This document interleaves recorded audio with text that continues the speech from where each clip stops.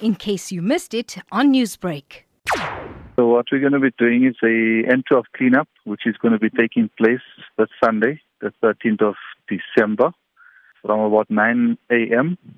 And we will be covering about 6-kilometer stretch of the N12, cleaning up whatever we can find on the side of the roads, be it rocks, tire debris, whatever we can find, just to make the N12 a little bit safer for motorists traveling.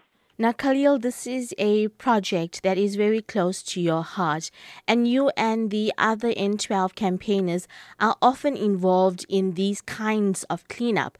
Why is this so? Well, the thing is this, year after year, week after week, month after month, we have issues on that highway, be it rock throwing, be it rock placement.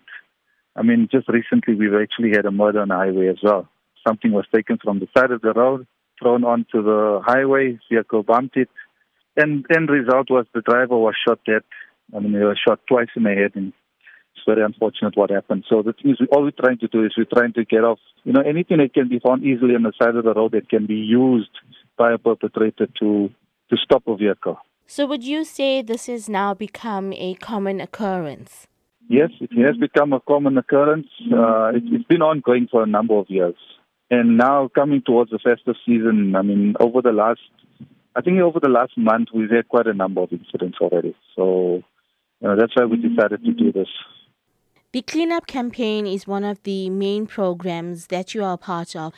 Together with other law enforcement agencies, what are the other programs that you all run related to the N12 cleanup? So generally as a community initiative, what the guys do is our patrollers will normally patrol on the highway on an ad hoc basis.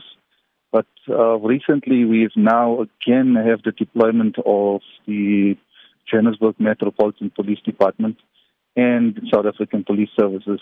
And this has come about now after the recent murder that was on the highway.